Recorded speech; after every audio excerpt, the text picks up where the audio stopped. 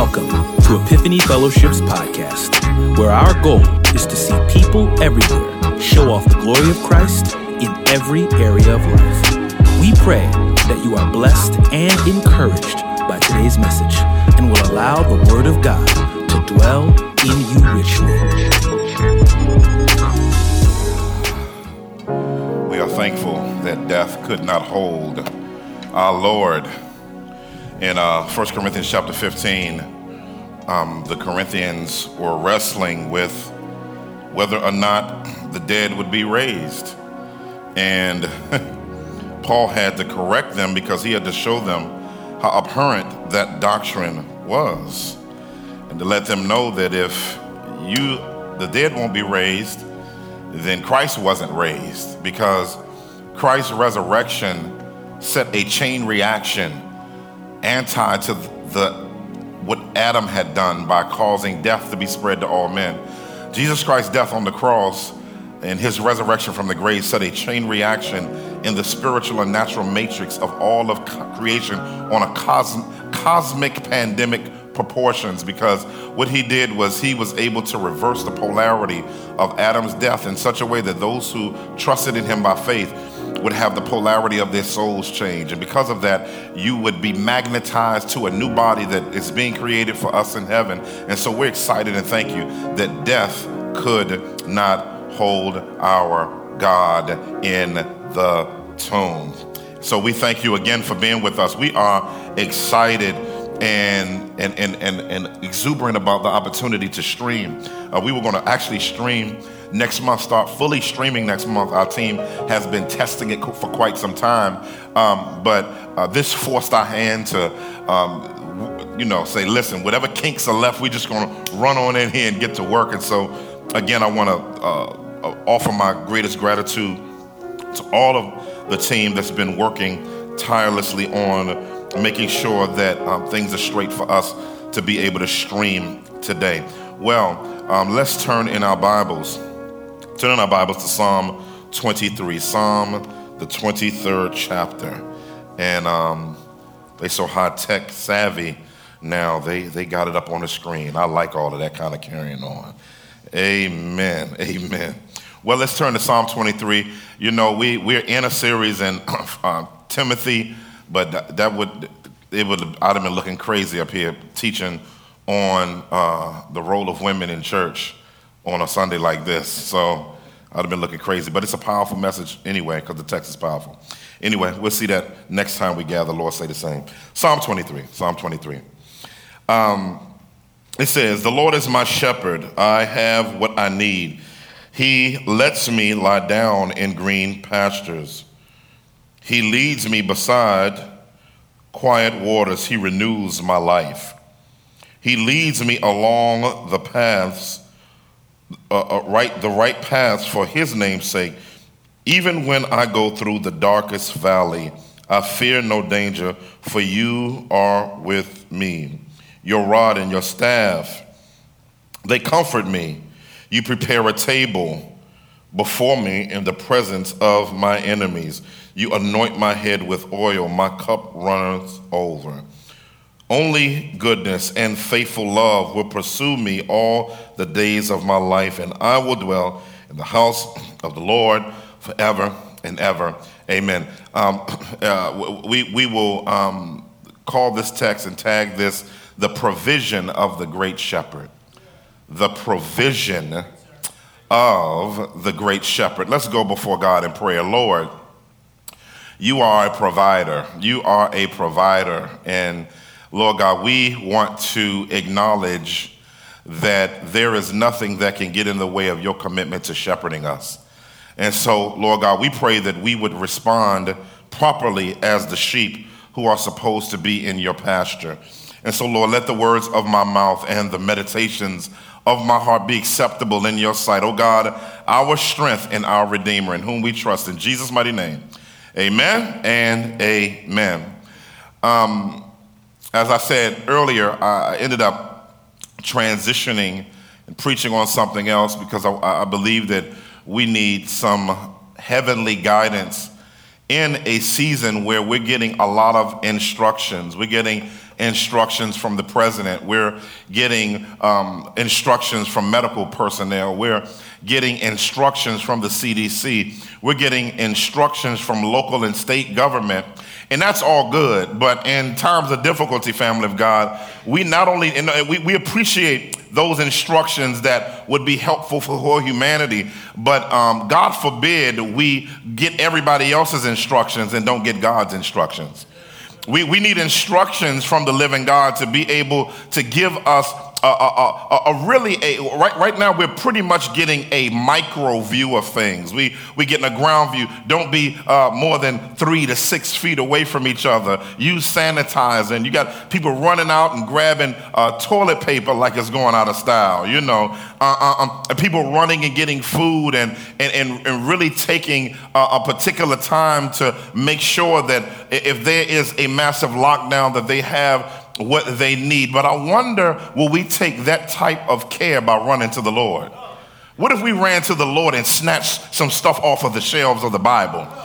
Well, what if we bombarded the book and bombarded the throne of grace and started grabbing stuff and grabbing resources? What's beautiful about this is no matter how many people, somebody ought to hear me, no matter how many people get in here, you can grab so much stuff and the shelf of God is never empty.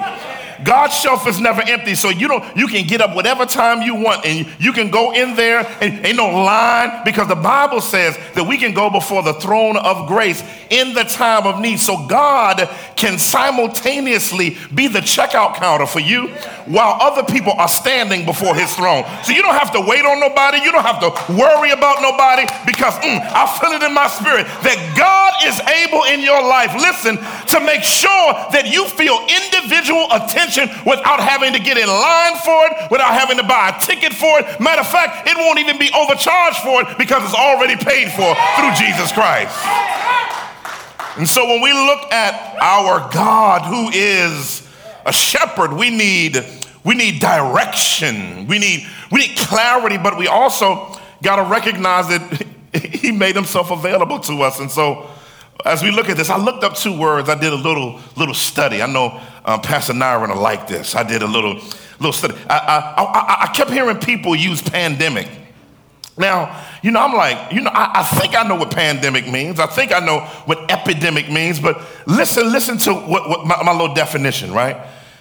Epidemic means affecting, or disease mainly, affecting many persons at the same time, spreading from person to person in a locality where the disease is not permanently preventable.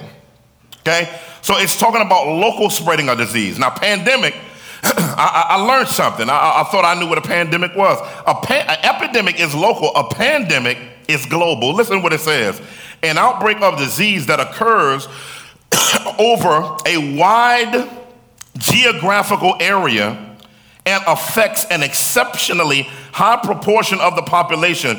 A pandemic outbreak of disease. So when you look at pandemic, it has global effects. Now, if you look at the numbers, I don't have the numbers in front of me of how many people have been affected by this disease. In the scale of 4 billion people across the planet, however many we are now, it's a small number. But what makes it a pandemic is because how spread it is. And so in light of that reality, we see that we're in a situation where pestilence is moving. The Bible calls this type of stuff pestilence. Even the newer translations, King James used to have pestilence, That's why I was reading Psalm 23 and quoting the King James version of it, because I had it memorized. But pestilence is something that people in those days were used to. They experienced tons of pestilence. And so one of the things that I love about the glory of this psalm is it's showing how big God is no matter what. And so as we look at this psalm and we look at David, who's the writer of this psalm, and he's a shepherd. He's a shepherd king. So he understands what it means to be a shepherd, but he also understands what it means to be king. But he's going to talk about this from a divine. He's using very practical illustrations of different types of leaders that he is and that he's connected to in the sense of understanding it, to kind of give us a practical picture of God. Because sometimes God, how many of you ever feel like God's just big? I mean, just big. So these terms, they don't make him smaller. They just help anthropomorphically, or in human language, streamline our ability to touch his bigness. And so if we're going to experience the provision of our great shepherd, number one, you got to know that the Lord first provides relationship. Now, if you're in your living room, you should be shouting and bucking right now because the God of heaven provides relationship. How do I know that? Look at what the text says. This is, the Lord is my shepherd. Stop right there. That's enough to preach for the rest of your life on. Because one of the things that I like about David is he talks about God's isness. But not only does he talk about the isness of God, he talks about God being his shepherd. He makes it personal. He makes it relational. In other words, when he said, God, the Lord is my shepherd, that means, believer, there is no season in your life where God is not shepherding you. Listen, there's nothing in your life that you go through that stops God from being your God. Now, because we some fools, help me God, we the ones that buck shepherding, because many of us are unshepherdable. Because God is trying to guide you, but you got your own idea of what life should be like. And for me, I recognize that now I know you may not like what I'm about to say, but anybody that's in the pasture of God is dumb. Why do I say that? Because sheep don't know nothing. We'll see that in a second. Sheep are known to be not the smartest or sharpest knives in the drawer. So a shepherd, now I know some of y'all got degrees and you mad at me and you got your hands on your hips and you think I'm not speaking life into you. The only way I can speak life into you if it's God's life is leading you. But if you leading you can't, I can talk you up all I want, but if I talk God up enough in your own life and in your own situation, then you'll grab a hold to the shepherd and you'll recognize that you're nothing without him. And so when you look at the isness of God, one of the things I like his isness, because it points, Yahweh points to the fact that he's the self-existent one. Oh, the grandmama used to say he's God all by himself and he don't need nobody else. She didn't understand the ontological argument of God. She didn't understand the teleological argument. She didn't understand the etymological argument. But one thing she knew is he was too high to get over, too low to get under. And he ain't stuck in the middle though. Amen. Self-existent one. The Bible says he's El Elyon, Yahweh Elyon, the Lord Most High. This is self-existent. Yahweh Yireh, the Lord will provide. Yahweh Mekadishkim, that means the Lord our sanctifier. Yahweh Nisi, the Lord our banner. Yahweh Rapha, the Lord our healer. Yahweh Sabaoth, the Lord our peace. Yahweh Shemach, the Lord is present. Somebody needed to hear that right there. Yahweh Tsidkenu, the Lord our righteousness. Yahweh Roy, the Lord, here it is my shepherd.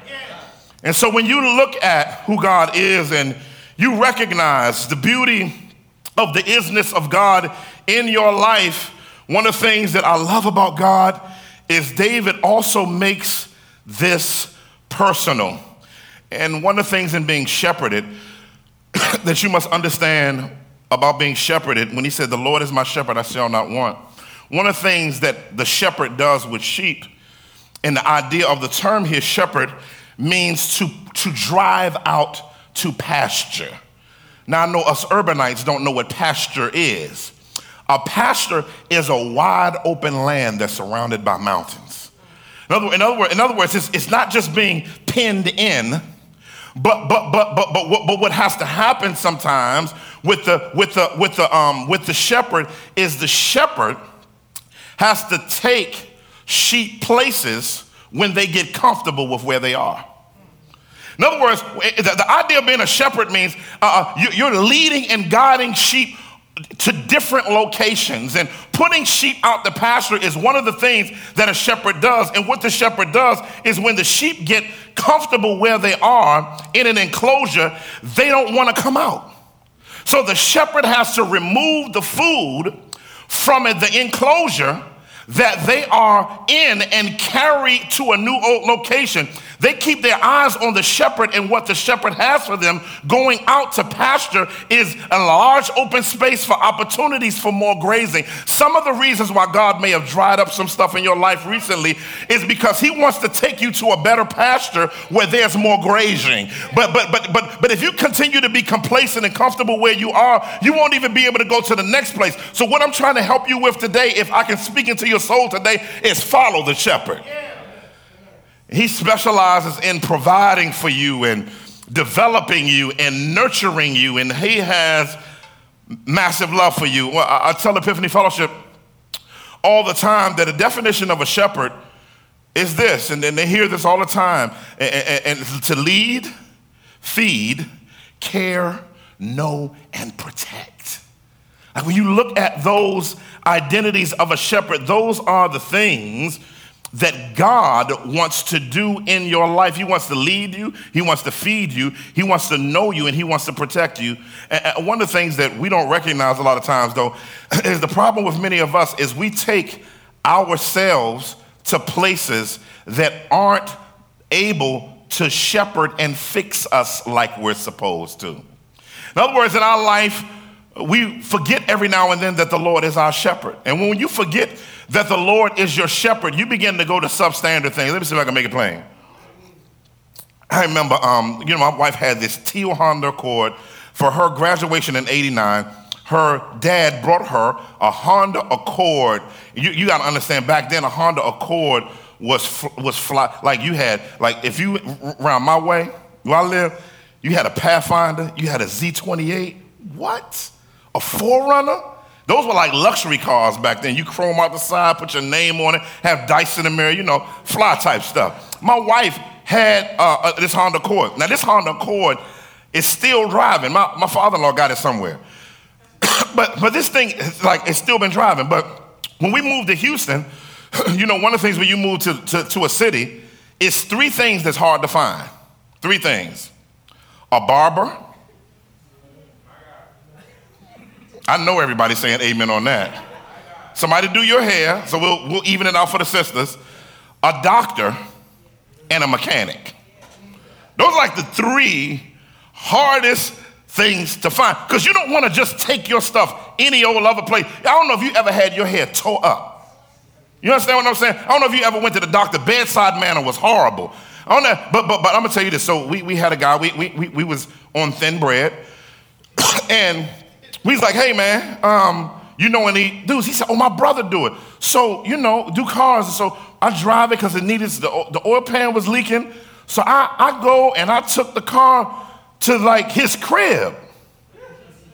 So, I'm young. I'm in my mid-20s. So I'm like, I guess it's a hookup. I guess this is cool. Man, the dude said, oh, leave it here. He just spitting snuff or something, and I leave my car with him. I left my car with that dude. Came back, got my car, everything was well for a while, but then all of a sudden it kept leaking oil. And so my father-in-law was like, listen, boy, don't be taking your car to just any old place to get it fixed. He said, take it to the dealer. And when I took it to the dealer put it up on the rack. And when the dealer put it up on the rack, he said, what in the world is going on here? I said, what's wrong? He said, literally, the oil pan isn't changed. Somebody sprayed chrome to seal it. He said, who did you take this to? And I said, well, I took it to my friend's brother. He says, no. He said, we are the manufacturer. We specialize in working on this car because we know the ins and outs of this car. Let me tell you something, son. Be careful of where you take your car, because if you take it to the wrong place, it'll shorten its lifespan. But if you bring it to the manufacturer, it'll live a long time. I'm trying to let somebody know, stop taking yourself and your life to false shepherds that can't help you. I wish somebody under the sound of my voice would say, only God is my great shepherd. Only God is my great provision. Only God is the one, help me God, that I should be taking my life to. And so, we can stay on him being a shepherd, I told y'all, for a while, but we got to move.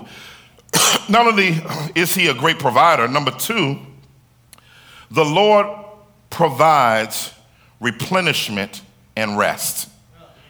The Lord provides replenishment, and rest. Look at what the text says. It says, he lets me lie down in green pastures. He leads me beside quiet waters. That word lets is causative, meaning that God causes you to lay down. That means that God doesn't force you to lay down. He puts you in a position where you have to lay down.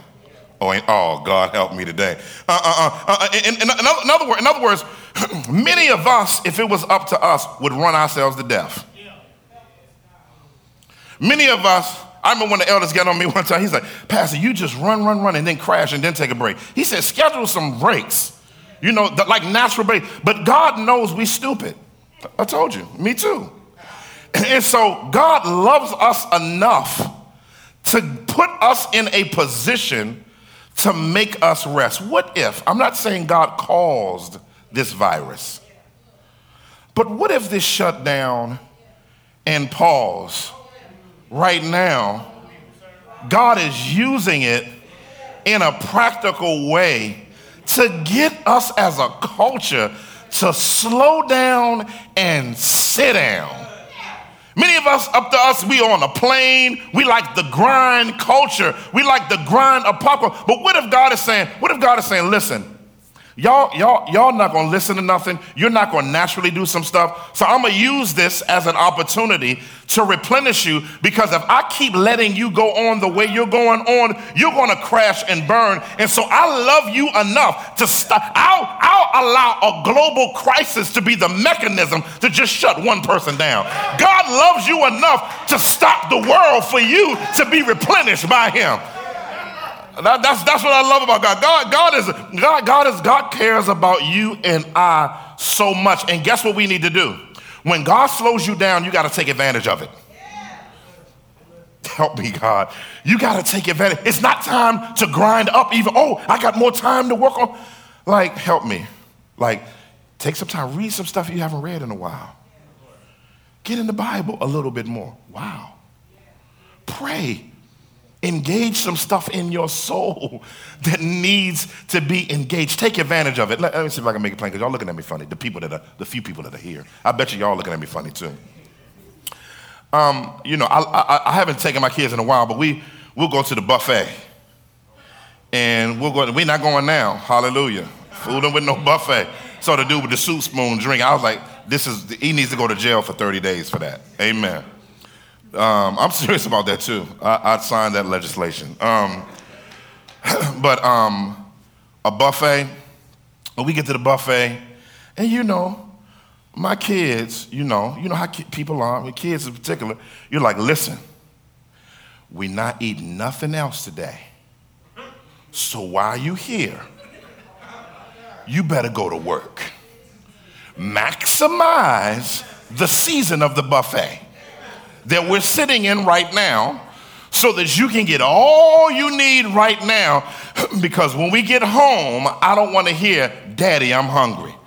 And many of us are like that sometimes. Many of us don't take advantage of when God puts the buffet of his presence before us, so that we can begin to gorge on his life and enjoy what it means to be in him in such beautiful ways. Look at what the text says. Though the text goes further, and it's not only saying he makes you lie down, it tells you where. It says in green pastures. It can be translated, one lexicon says, good fields to graze in. I like that. But look at what it says. And he leads me beside quiet waters, or waters, listen, of quietness. If God didn't slow our lives down, it's some stuff that we'll never see until our lives slow down. You don't know how there's some things that you're not enjoying because you're running too fast. There's some things that you're not experiencing because you're always in crisis mode of movement. Let me see if I can make it plain. In driving places, particularly the neighborhood here, sometimes you're coming in and out, moving. And so I got a bike, and so I'll go biking every now and then. Around here, I've been back biking lately. And as I'm biking, I was like, man, I didn't know this was here. Man, I didn't know this was there. Man, and I'm looking around like, man, how in the world have I been driving past all of this and I'm able to see it? Why? Because I took a different vehicle.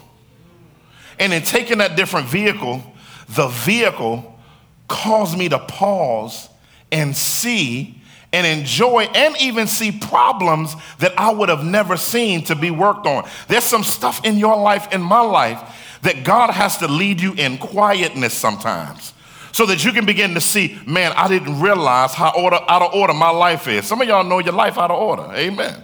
And you may need a pause time for the glory of God. But then there's some things that God wants you to enjoy. God doesn't want you to rush through life, not experiencing life. Life more abundantly is not just money. Life more abundantly is being able to enjoy life and seeing it through gospel eyes. That's the beauty of being a believer. You get to see the world differently because your God is the one who made it, and you're not just looking at creation in and of itself. You're looking at creation as a product of a creator, and when you can put those two together, life just gets way more beautiful. It said, he renews my life. He leads me along paths of righteousness for his name's sake. He restores. He puts you back in a functional position. I love that because that verse lets us know that when God slows us down, we get more functional. Many of us are dysfunctional. And so in order to get refunctioned, you have to slow down your life. And as you begin to slow down your life, your pace changes. I went and took my bike to the bike shop the other day to get a kickstand put on it. Because, you know, these bikes now, they don't put kickstands on them no more. Don't come with it. So I had to go buy a kickstand. And when I went in the bike shop, a guy came in with this, like, he had a bike. Like, I got a bike. He had a bike. You know what I'm saying? Like, it was just one of them joints you could pick up with your finger, just carbon and spin it around like this. You know, just a nice bike. I mean, it was not, I think it was a Biaki. Really, really, one of them joints where the dudes be down like this and they just be going like this and going around like them joints. Those nice bike. While I was in there, he was having issues with the pedaling system. And listen, I almost jumped out of my thing. This dude said, man, he says, he said, you have to learn. Now, this is, you know, plus size, older man. He said, the problem with you is you are pedaling, you're not cycling. I'm like, what? I'm like, you know, I'm a preacher, so I'm like, I may hear some oil here. Missing some oil in all this. And man, he said, I just went on he said, I just rode my bike from Jersey to Pittsburgh. I said, this dude lying like a mug. He said, the guy said, how long did it take? He said, it took him 5 days. And he said, in Western Pennsylvania, it's real hilly.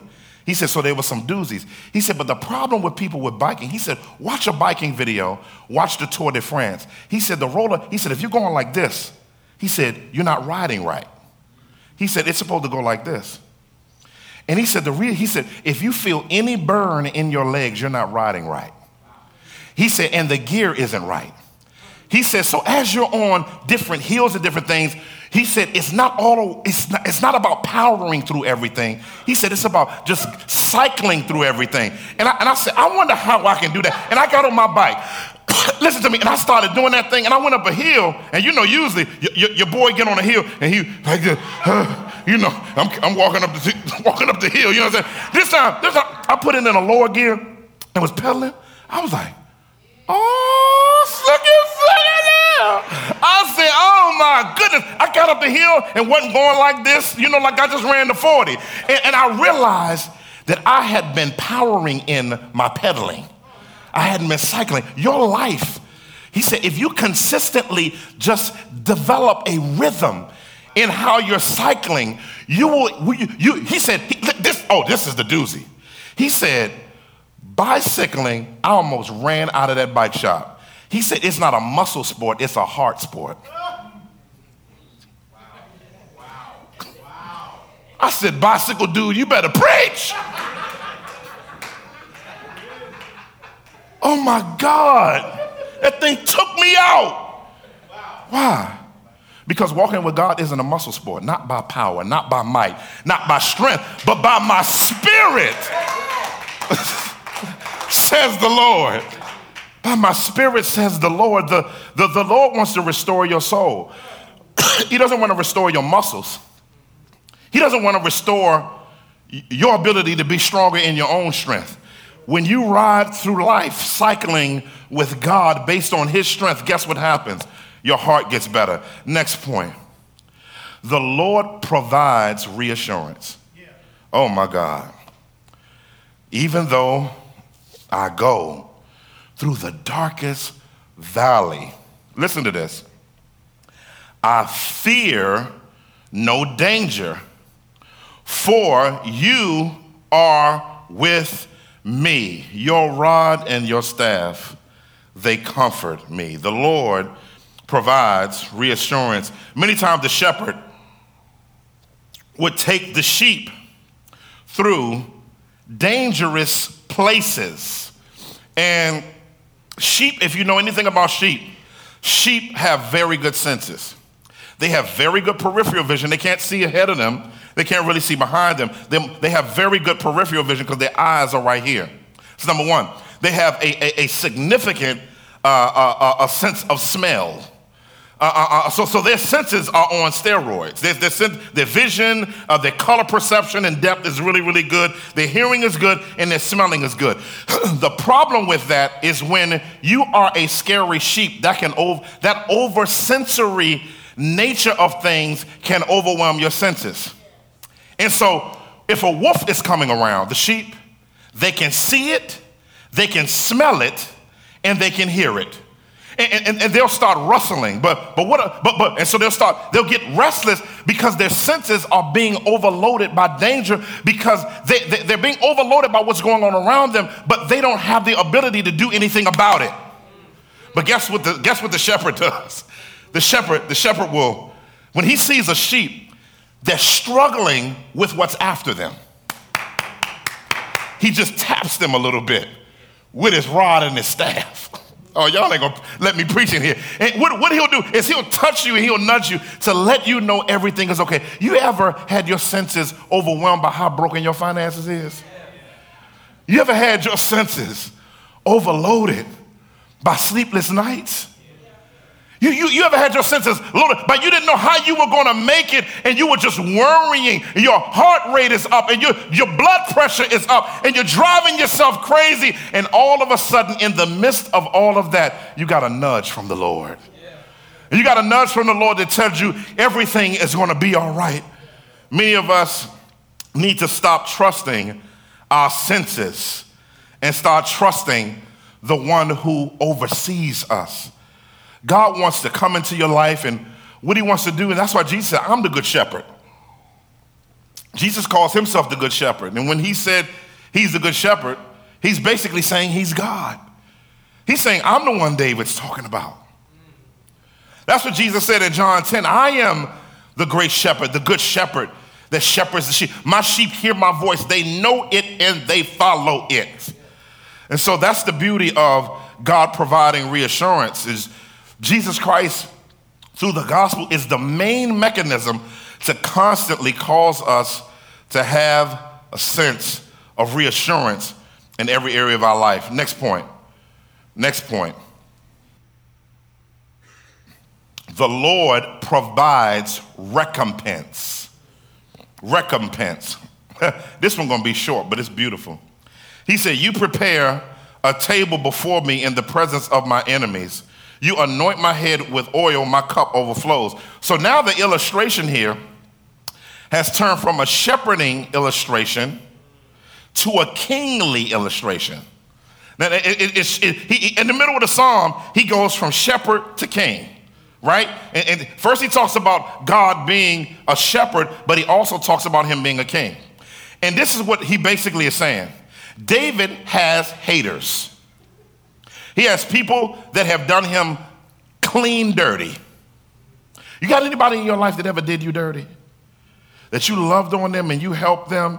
They even did you dirty. And guess what? And you didn't retaliate, but you feel the pain of how they treated you. David said, this is what the Lord will do for you. He loves you enough to guess what he'll do? He'll set up a banquet table for you. Now listen to what the text says. See, most people read this and say it like your enemy is sitting at the table with you. That's not what the text is saying. The text says you prepare a table before me in my enemy's presence. In other words, you do stuff without my help to remind me that you were with me. And then you're letting them know that they were wrong about what they did to me. Why is that important? Because many of us like to fight our own battles.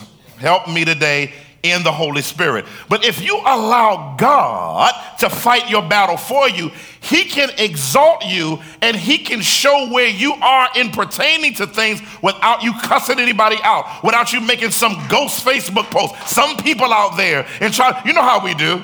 You know, some of y'all, it's people in your life like this. And see, God, when you start doing all of that, God takes the table back and leaves it where it is. But when you shut yourself up and you say, I'm going to wait and see the salvation of the Lord, and you let him fight your battle for you. Because if he fights your battle, like Jehoshaphat, he says, stand still and see the salvation of the Lord. Some of you need to sit yourself down and you need to pray and you need to keep quiet and let vengeance be his, because God is a better vindicator than you.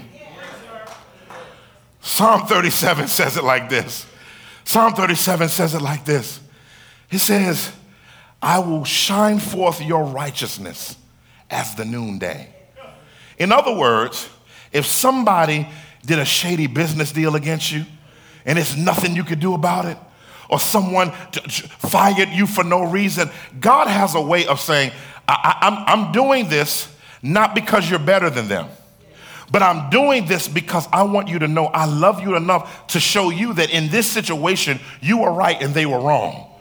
And we're supposed to enter into those things with humility whenever God does it. And God does it in a way where the person has to see that they did you wrong. David dealt with so many of that and so much of the bullying in his life that God wanted to show over and over and over that he was with him. Last point, and I'm done.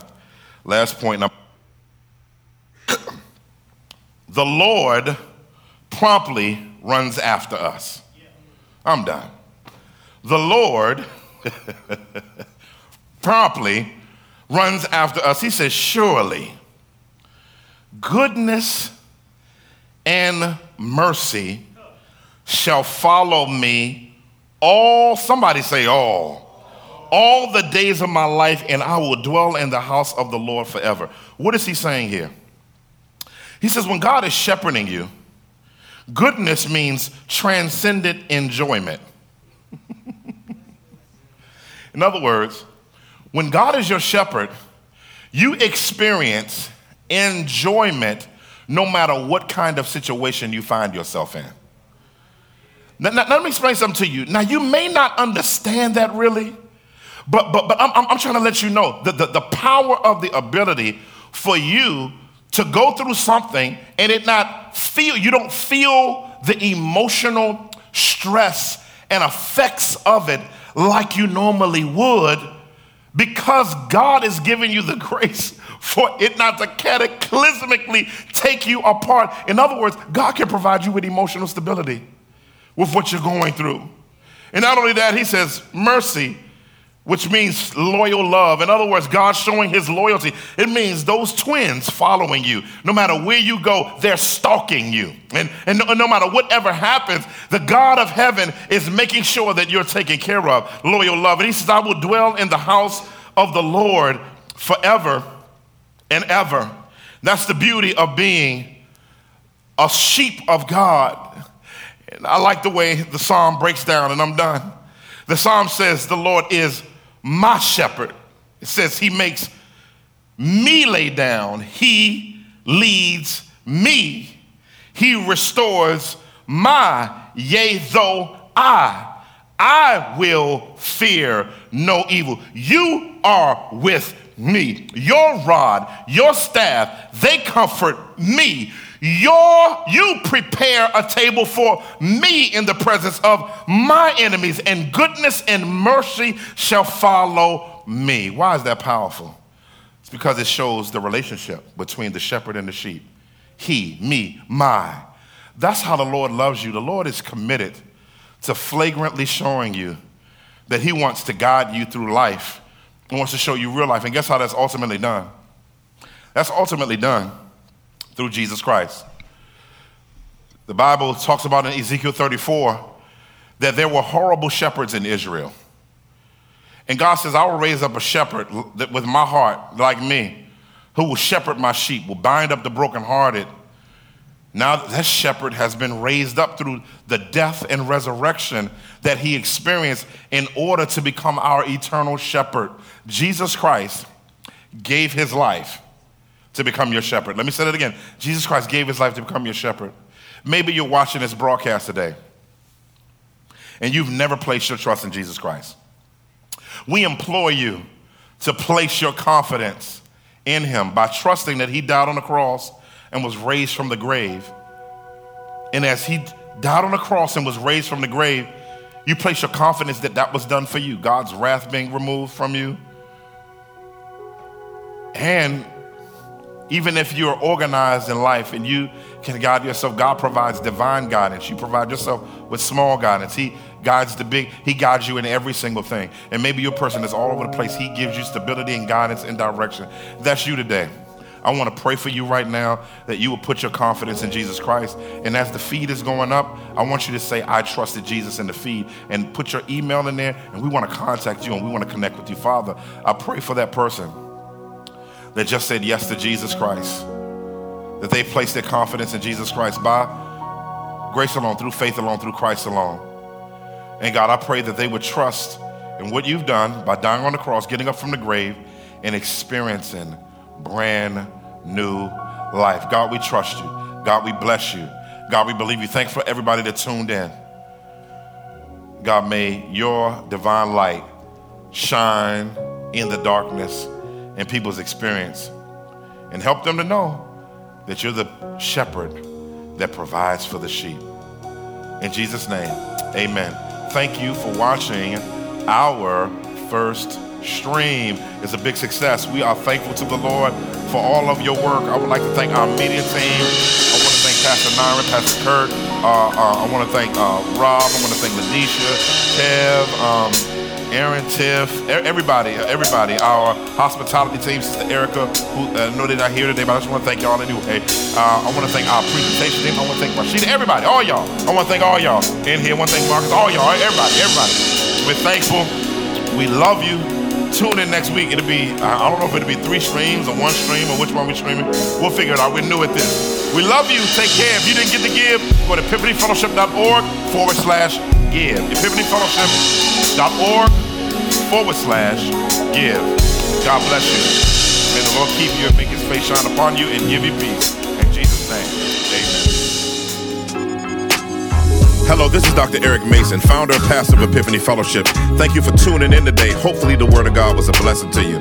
Also, if you want to help us build the kingdom from Philly and beyond, particularly in inner cities, partner with us today. And if you don't know Jesus as Savior, based on his death, burial, and resurrection, place your confidence in him and go from spiritual death to spiritual life. Tune in next time so we can see you go from spiritual infancy to spiritual maturity. God bless you. Take care. We love you.